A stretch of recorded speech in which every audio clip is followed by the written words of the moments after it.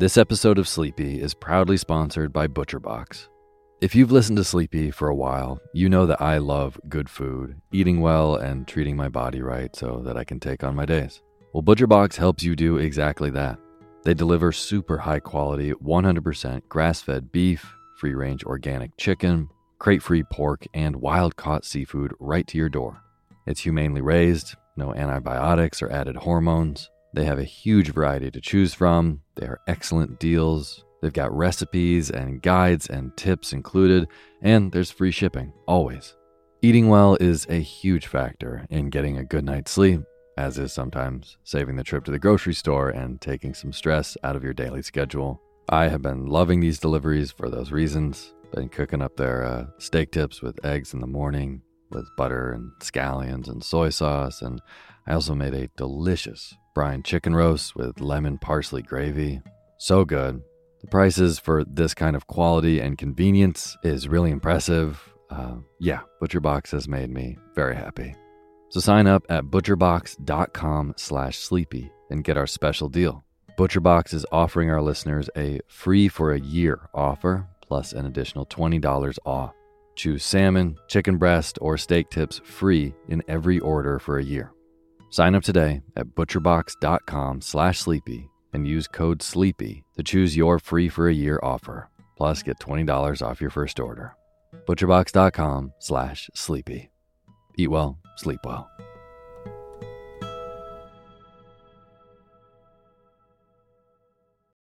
When you need mealtime inspiration, it's worth shopping Kroger, where you'll find over 30,000 mouth-watering choices that excite your inner foodie. And no matter what tasty choice you make, you'll enjoy our everyday low prices, plus extra ways to save, like digital coupons worth over $600 each week. You can also save up to $1 off per gallon at the pump with fuel points. More savings and more inspiring flavors make shopping Kroger worth it every time. Kroger, fresh for everyone. Fuel restrictions apply. Imagine unlocking a version of yourself that's unstoppable, where mental barriers no longer hold you back. Listen to Mentally Stronger with me, Amy Morin, therapist and international best-selling author, here to guide you on a journey to reaching your greatest potential. Every Monday, I bring you into conversations with some of the most fascinating minds. Experts, authors, entrepreneurs, athletes, and musicians. They don't just share stories. They reveal the mental strategies that propelled them to the top. But here's the real magic. At the end of each episode, I break down their wisdom into practical therapist-approved advice. In my solo episodes, I dive deep into the techniques that build mental strength. It's like having your own personal therapy session as you discover how to turn these insights into steps you can take right now. This podcast isn't just for those facing mental health challenges. It's for anyone who wants to push their limits, achieve peak performance, and truly thrive. Are you ready to unlock your full potential? Then it's time to become mentally stronger. Subscribe to Mentally Stronger with therapist Amy Morin, available wherever you love to listen to podcasts. Hey, my name's Otis Gray, and you're listening to Sleepy.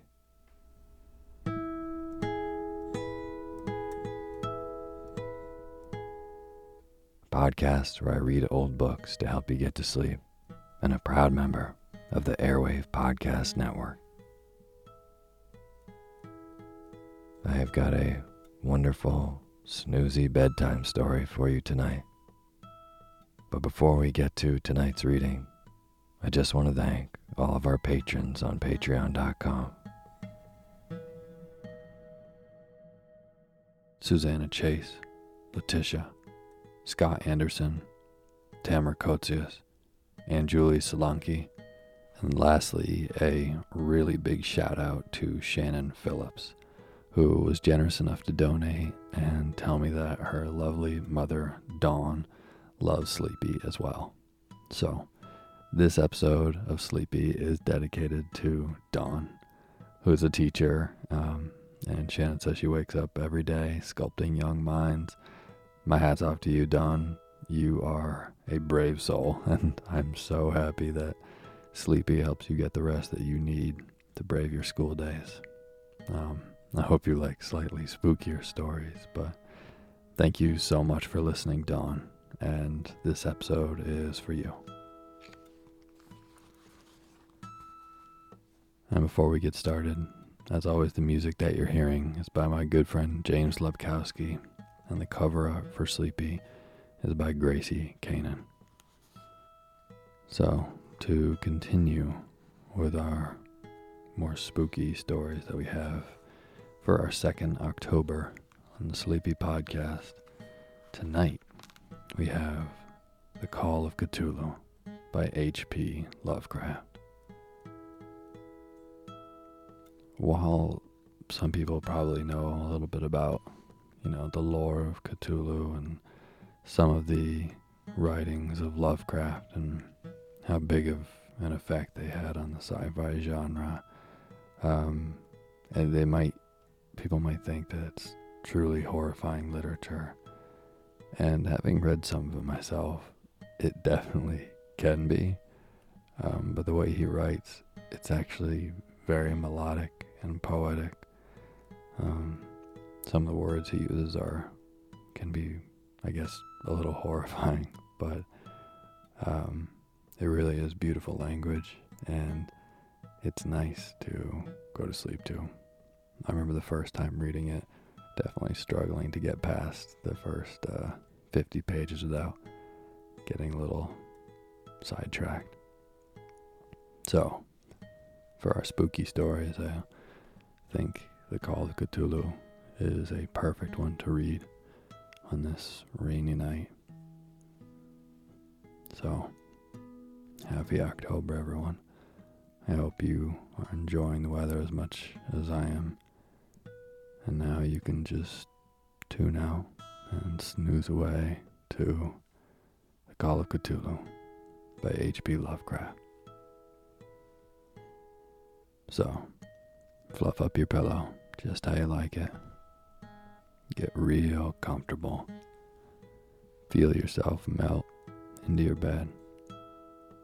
Close your eyes and let me read to you.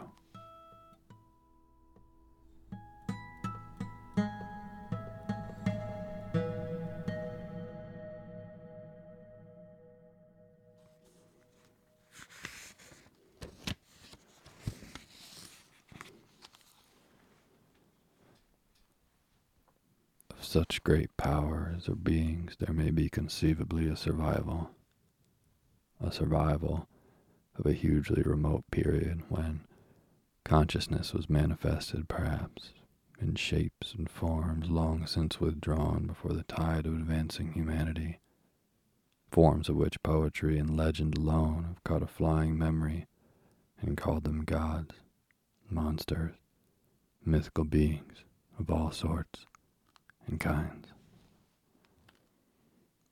Part 1. The Horror in Clay.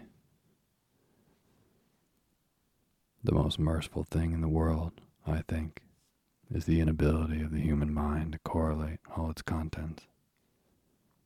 We live on a placid island of ignorance in the midst of black seas of infinity, and it was not meant that we should voyage far. The sciences, each straining in its own direction, have hitherto harmed us little.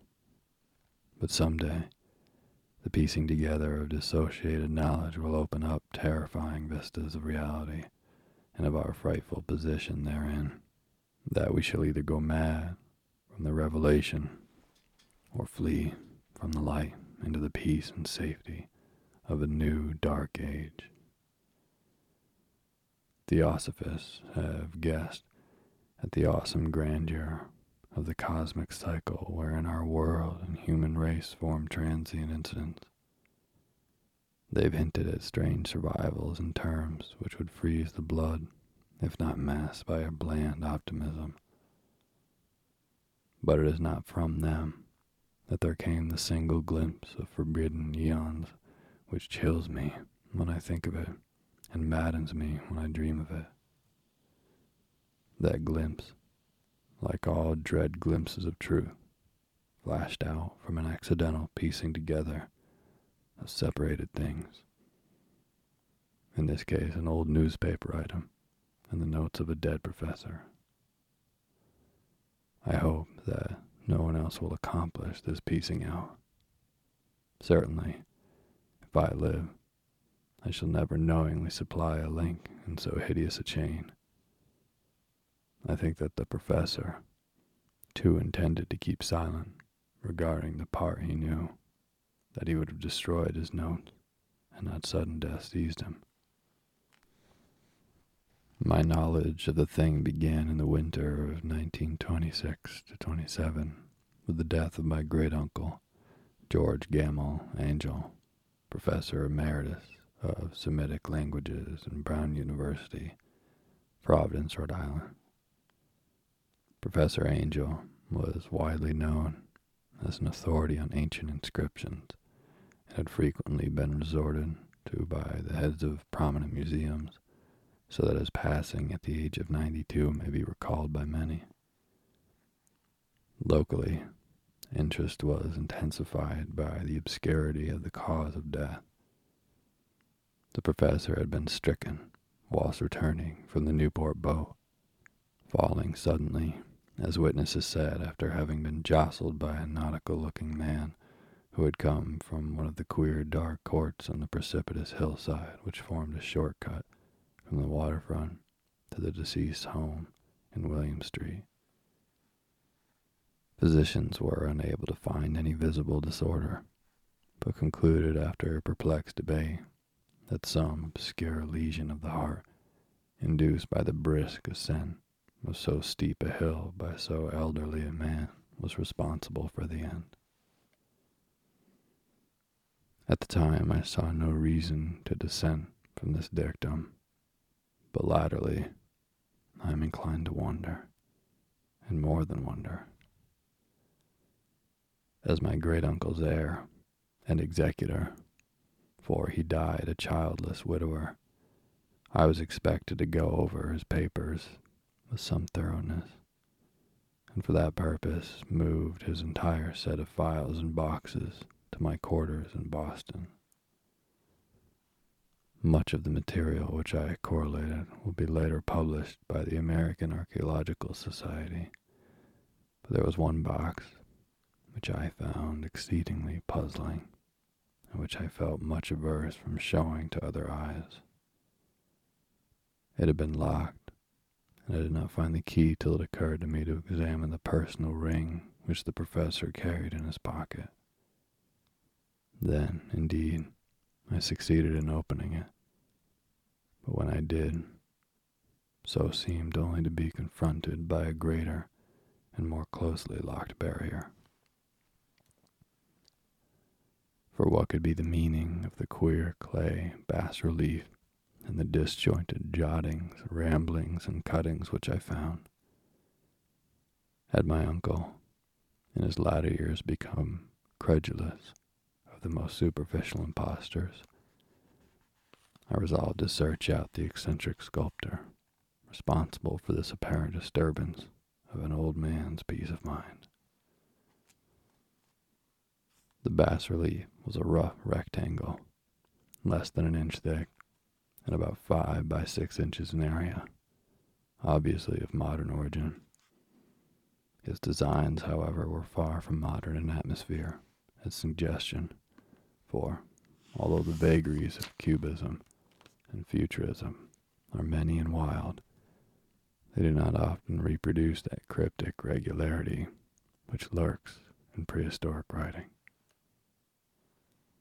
In writing of some kind, the bulk of these designs seems certainly to be, though my memory, despite much the papers and collections of my uncle, failed in any way to identify this particular species, or even hint at its remotest affiliations. Above these apparent hieroglyphs was a figure of evident pictorial intent, though its impressionistic execution forbade a very clear idea of its nature. It seemed to be a sort of monster, or a symbol representing a monster, of a form which only a diseased fancy could conceive.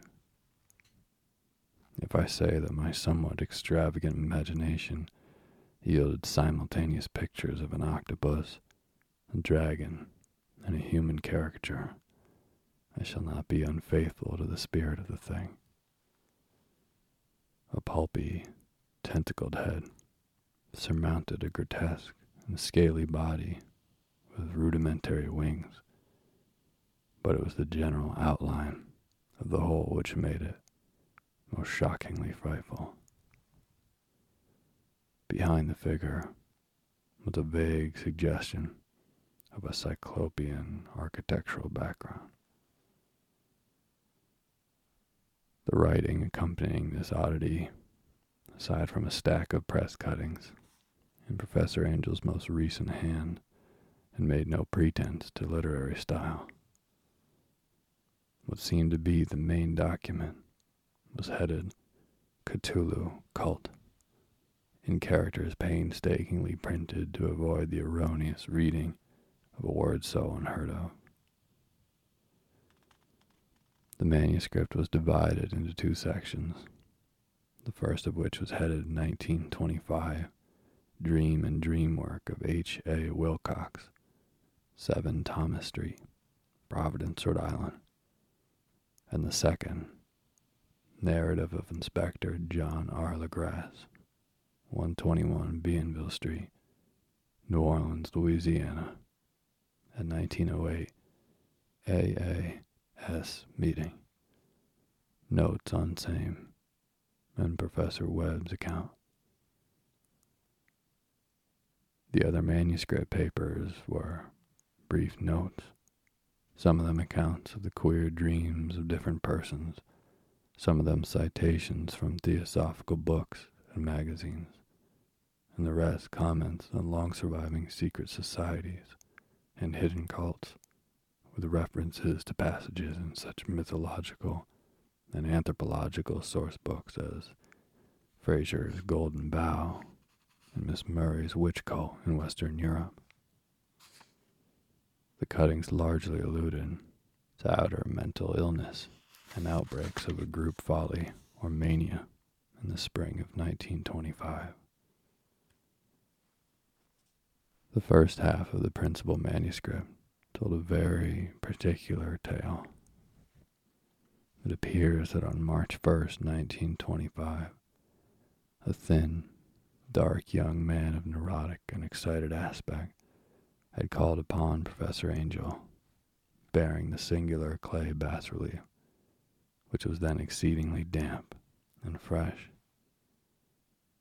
His card bore the name of Henry Anthony Wilcox, and my uncle had recognized him as the youngest son of an excellent family slightly known to him, who had latterly been studying sculpture at the Rhode Island School of Design and living alone at the Fleur-de-Lis building near that institution. Wilcox was a precocious youth of known genius but great eccentricity, and had from childhood excited attention to the strange stories and odd dreams he was in the habit of relating. He called himself psychically hypersensitive, but the staid folk of the ancient commercial city dismissed him as merely queer. Never mingling much with his kind, he had dropped gradually from social visibility and was now known only to a small group of aesthetes from other towns. Even the Providence Art Club, anxious to preserve its conservatism, had found him quite hopeless. On the occasion of a visit, ran the professor's manuscript, the sculptor abruptly asked for the benefit of his host's archaeological knowledge in identifying the hieroglyphs of the bas-relief.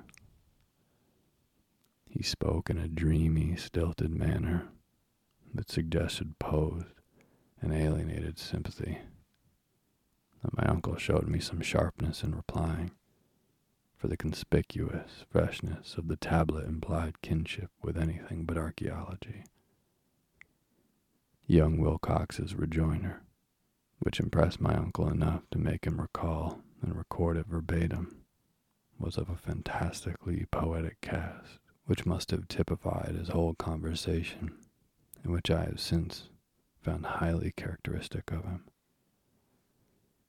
He said, "It is new indeed, for I made it last night in a dream of strange cities, and dreams are older than brooding Tyre, or the contemplative Sphinx, or garden-girdled Babylon." It was then that he began that rambling tale which suddenly played upon a sleeping memory and won the fevered interest of my uncle. There had been a slight earthquake tremor the night before, the most considerable felt in New England for some years, and Wilcox's imagination had been keenly affected. Upon retiring, he had an unprecedented dream of great cyclopean cities, of Titan blocks and sky-flung monoliths, all dripping with green ooze and sinister with latent horror. Hieroglyphs had covered the walls and pillars, and from some undetermined point below had come a voice that was not a voice, a chaotic sensation which only fancy could transmute into sound, but which he attempted to render by the almost unpronounceable jumble of letters. Cthulhu Taken. This verbal jumble was the key to the recollection which excited and disturbed Professor Angel. He questioned the sculptor with scientific minuteness, and studied with frantic intensity the bas-relief on which the youth had found himself working, chilled and clad only in his night-clothes, when waking had stolen bewilderingly over him. My uncle blamed his old age, Wilcox afterwards said, for his slowness in recognizing both hieroglyphs and pictorial design. Many of his questions seemed highly out of place to his visitor, especially those which tried to connect the latter with strange cults or societies, and Wilcox could not understand the repeated promises of silence which he was offered in exchange for an admission of membership in some widespread mystical or paganly religious body. When Professor Angel became convinced that the sculptor was indeed ignorant of any cult or system of cryptic lore, he besieged his visitor with demands for future reports of dreams. This bore regular fruit, for after the first interview, the manuscript records daily calls of the young man, during which he related startling fragments of nocturnal imagery, whose burden was always some terrible cyclopean vista of dark and dripping stone, with a subterranean voice or intelligence shouting monotonously in enigmatical sense impacts uninscribable save as gibberish. The two sounds frequently repeated are those rendered by the letters Cthulhu and Relay. On March 23rd, the manuscript continued.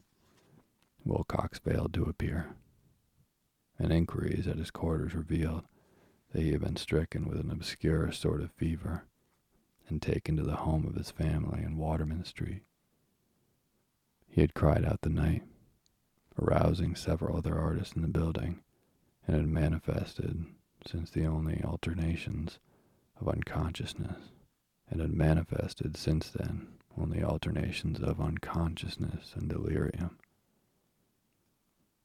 My uncle at once telephoned the family, and from that time forward kept close watch of the case, calling often at the Thayer Street office of Dr. Toby, whom he learned to be in charge. The youth's febrile mind, apparently, was dwelling on strange things, and the doctor shuddered now and then as he spoke of them. They included not only a repetition of what he had formerly dreamed, but touched wildly on a gigantic thing, miles high, which walked or lumbered about. He at no time fully described this object, but occasional frantic words, as repeated by Dr. Toby, convinced the professor that it must be identical with the nameless monstrosity he had sought to depict in his dream sculpture. Reference to this object, the doctor added, was invariably a prelude to the young man's subsidence into lethargy. His temperature, oddly enough, was not greatly above normal, but the whole condition was otherwise such as to suggest true fever rather than mental disorder. On April 2nd, at about 3 p.m., every trace of Wilcox's malady suddenly ceased. He sat upright in bed, astonished to find himself at home and completely ignorant of what had happened in a dream or reality since the night of March 22nd. Pronounced well by his physician, he returned to his quarters in 3 days. But to Professor Angell, he was of no further assistance. All traces of strange dreaming had vanished with his recovery, and my uncle kept no record of his night thoughts after a week of pointless and irrelevant accounts of thoroughly usual visions. Here the first part of the manuscript ended, but references to certain of the scattered notes gave me much material for thought. So much, in fact, that only the ingrained skepticism then forming my philosophy can account for my continued distrust of the artist. The notes in question were those descriptive of the dreams of various persons covering the same period as that in which young Wilcox had had strange visitations. My uncle, it seems, had quickly instituted a prodigiously far-flung body of inquiries amongst nearly all the friends whom he could question without impertinence, asking for nightly reports of their dreams and the dates of any notable visions for some time past.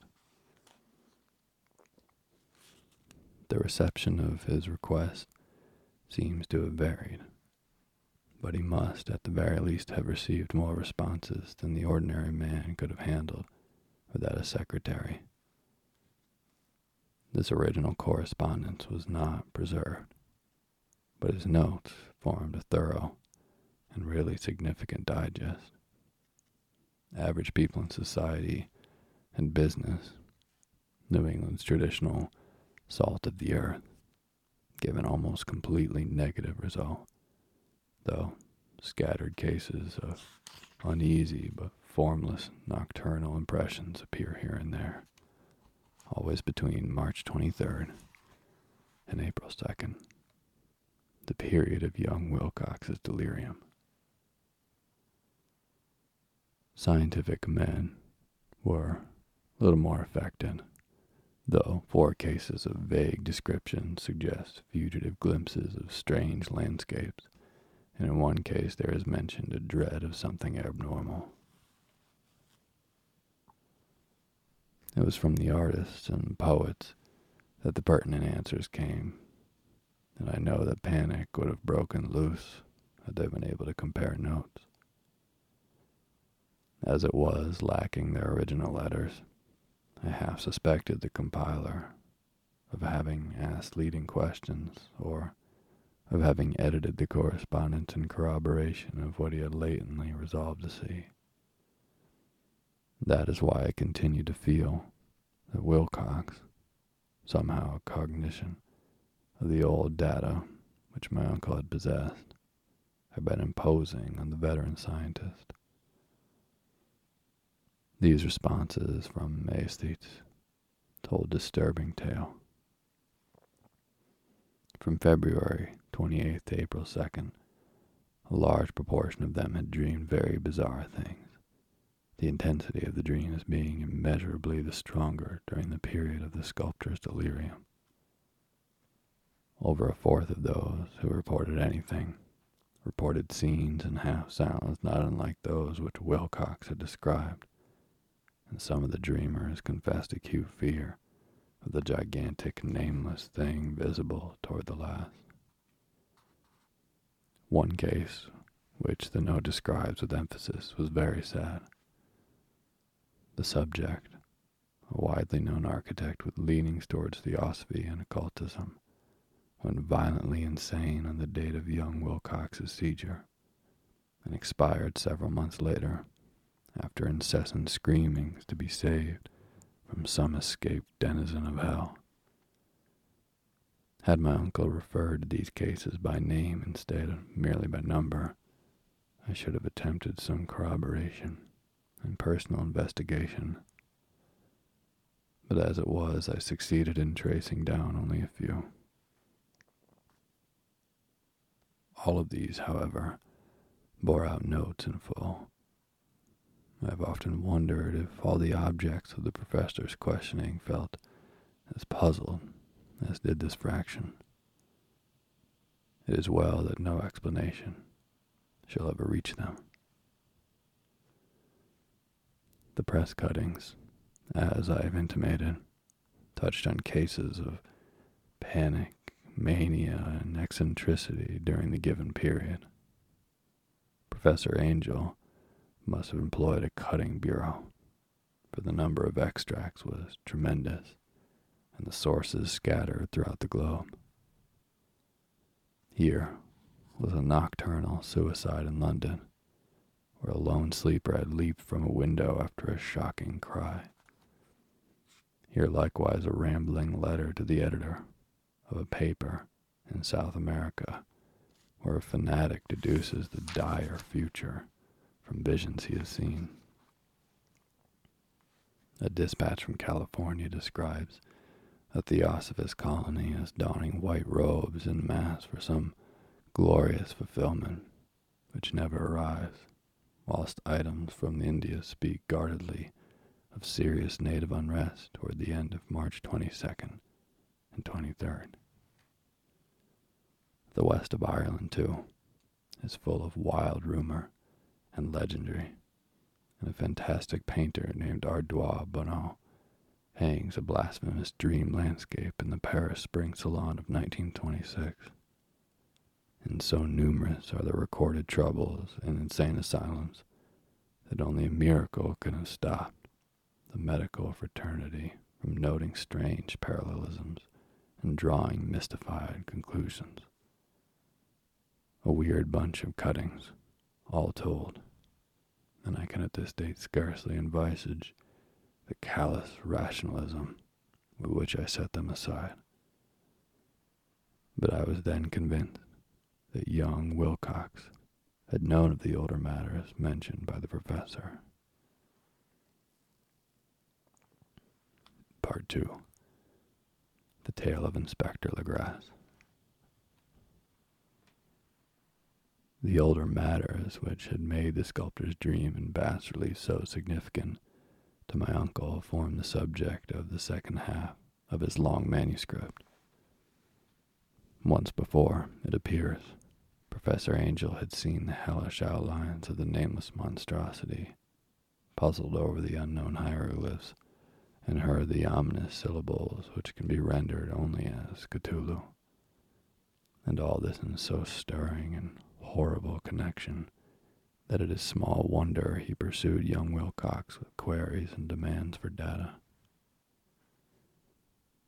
This earlier experience had come in 1908, 17 years before, when the American Archaeological Society held its annual meeting in St. Louis.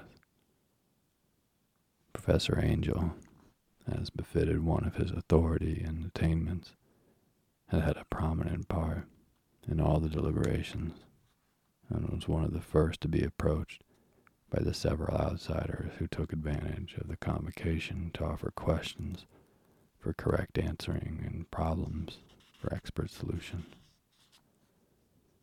The chief of these outsiders, and in a short time the focus of interest for the entire meeting, was a commonplace-looking middle-aged man who had traveled all the way from New Orleans for certain special information unobtainable from any local source. His name was John Raymond Legrasse, and he was by profession an inspector of police. With him he bore the subject of his visit, a grotesque, repulsive, and apparently very ancient stone statuette, whose origin he was at a loss to determine. It must not be fancied that Inspector Legrasse had the least interest in archaeology. On the contrary, his wish for enlightenment was prompted by purely professional considerations.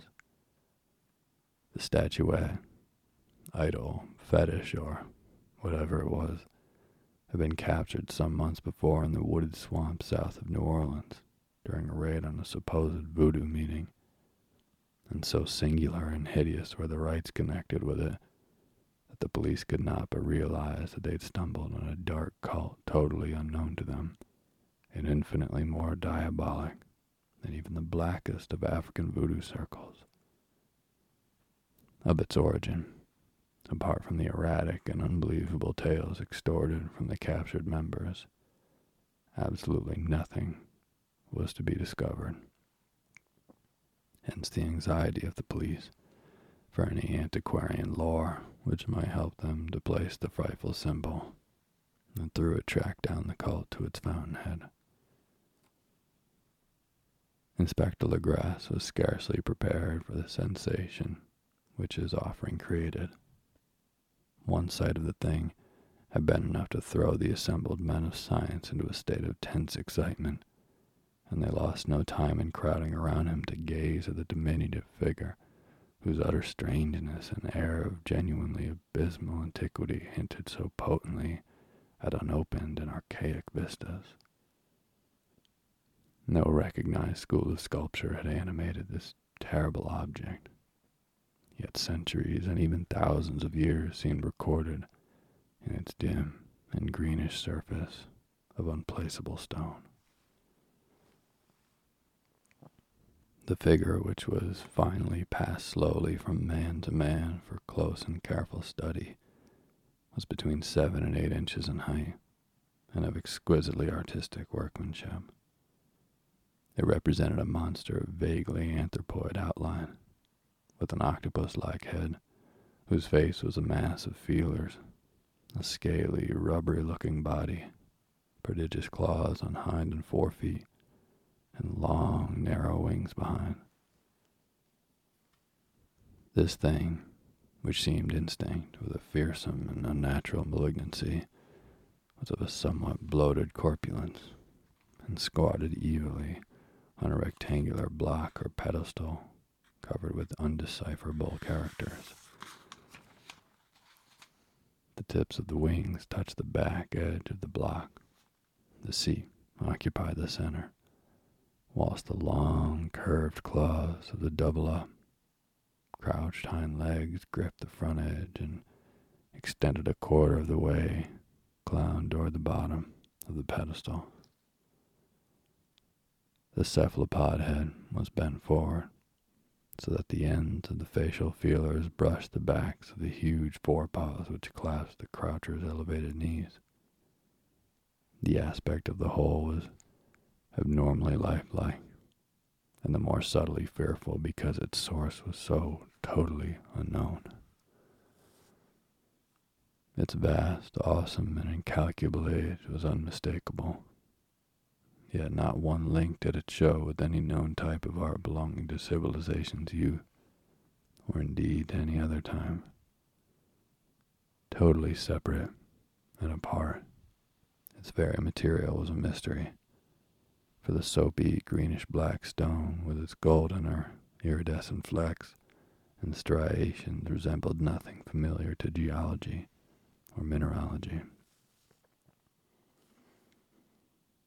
The characters along the base were equally baffling, and no member present, despite the representation of half the world's expert learning in this field, could form the least notion of even the remotest linguistic kinship. They, like the subject and material, belonged to something horribly remote and distinct from mankind as we know it.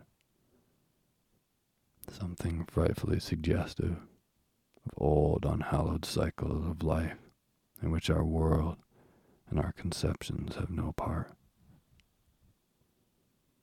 And yet, as the members severally shook their heads and confessed defeat to the inspector's problem. There was one man in the gathering who suspected a touch of bizarre familiarity in the monstrous shape and writing, and who presently told with some diffidence of the odd trifle he knew. This person was the late William Channing Webb, professor of anthropology in Princeton University, and an explorer of no slight note. Professor Webb had been engaged 48 years before in a tour of Greenland and Iceland in search of some runic inscriptions which he failed to unearth, and whilst high up on the West Greenland coast had encountered a singular tribe or cult of degenerate Eskimo, whose religion, a curious form of devil worship, chilled him with its deliberate bloodthirstness and repulsiveness. It was a faith of which other Eskimo knew little, and which they mentioned only with shudders, saying that it had come down from horribly ancient aeons, before ever the world was made. Besides nameless rites and human sacrifices, there were certain queer hereditary rituals addressed to a supreme elder devil, or Tornasuk, and of this Professor Webb had taken a careful phonetic copy from an aged Aganok, or wizard priest, expressing the sounds in Roman letters as best he knew how. But just now of prime significance was the fetish which the cult had cherished, and around which they danced when the aurora leaped high over the ice cliffs. It was, the professor stated, a very crude bas-relief of stone, comprising a hideous picture and some cryptic writing, and so far as he could tell, it was a rough parallel in all essential features of the bestial thing now lying before the meeting. This data, received with suspense and astonishment by the assembled members, proved doubly exciting to Inspector Legrasse, and he began at once to ply his informant with questions. Having noted and copied an oral ritual among the swamp cult worshippers his men had arrested, he besought the professor to remember as best he might the syllables taken down amongst the diabolist Eskimo. There then followed an exhaustive comparison of details, and a moment of really awed silence when both detective and scientist agreed on the virtual identity of the phrase common to two hellish rituals so many worlds of distance apart. What in substance both the Eskimo wizards and Louisiana swamp priests had chanted to their kindred idols was something very like this, the word divisions being guessed at from traditional breaks in the phrase as chanted aloud. Finglui, Maglau, Cthulhu, Raleigh, Waga, Nagel, Fatagan.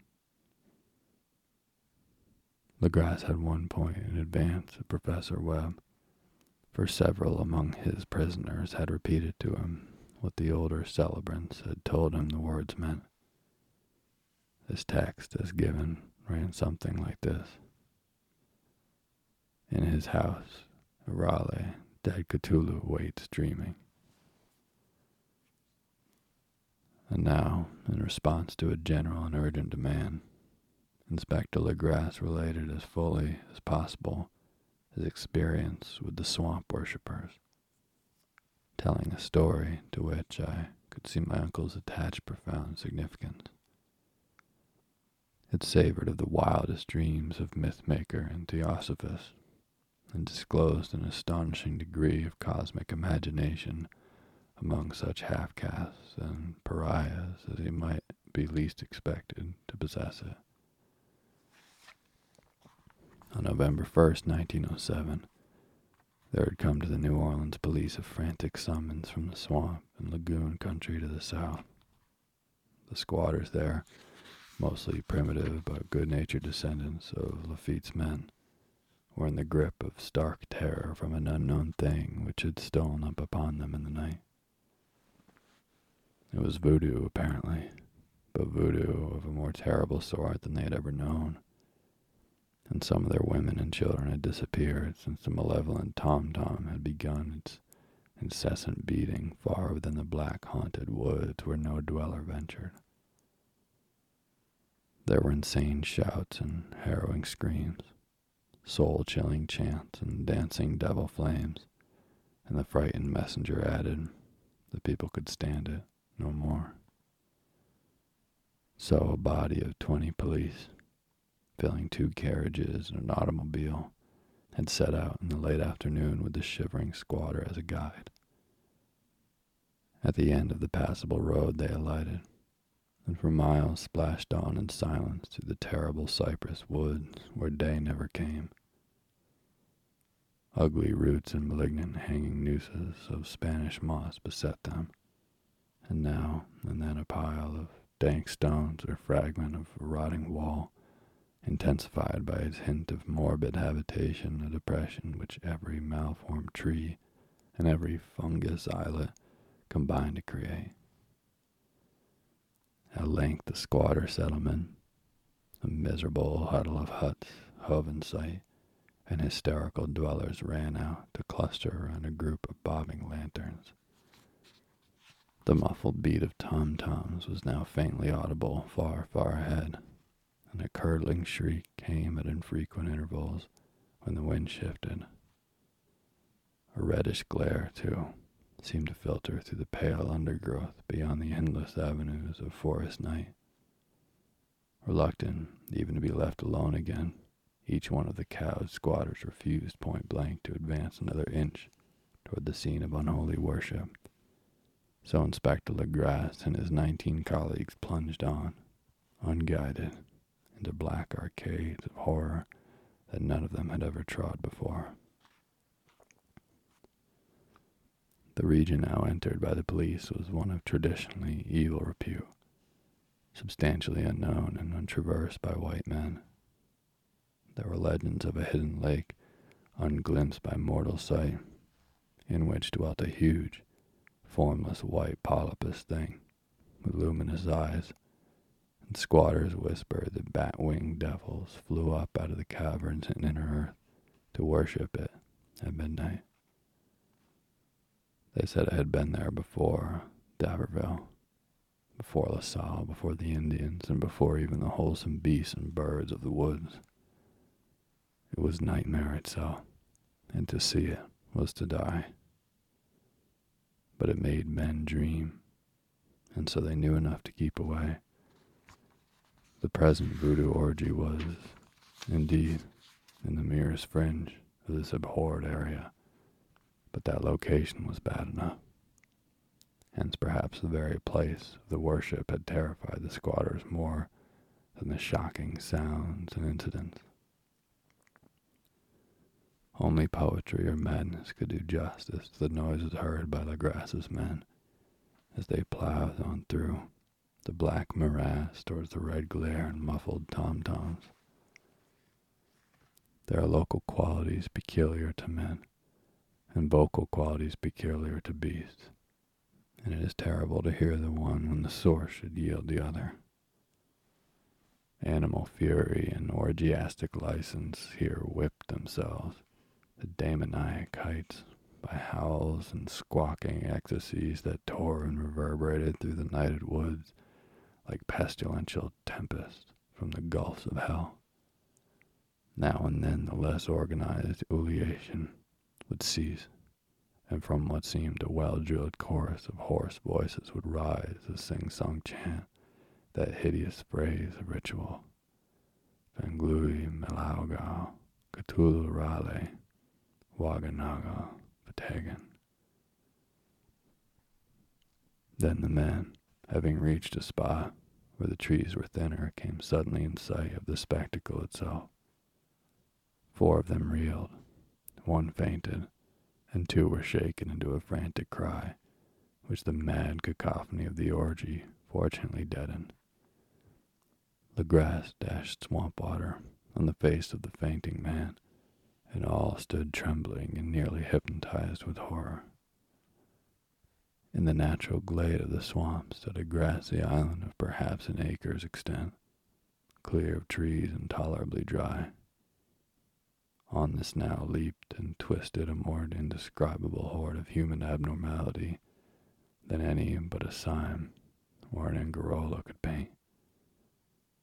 Void of clothing, this hybrid spawn were braying, bellowing and writhing about a monstrous ring-shaped bonfire, in the center of which, revealed by occasional rifts in the curtain of flame, stood a great granite monolith, some 8 feet in height, on top of which, incongruous in its diminutiveness, rested the noxious carven statuette. From a wide circle of 10 scaffolds, set up at regular intervals, with the flame-girt monolith as a center hung, head downward, the oddly marred bodies of the helpless squatters who had disappeared. It was inside this circle that the ring of worshippers jumped and roared in the general direction of the mass, motion being from left to right in endless bacchanal between the ring of bodies and the ring of fire.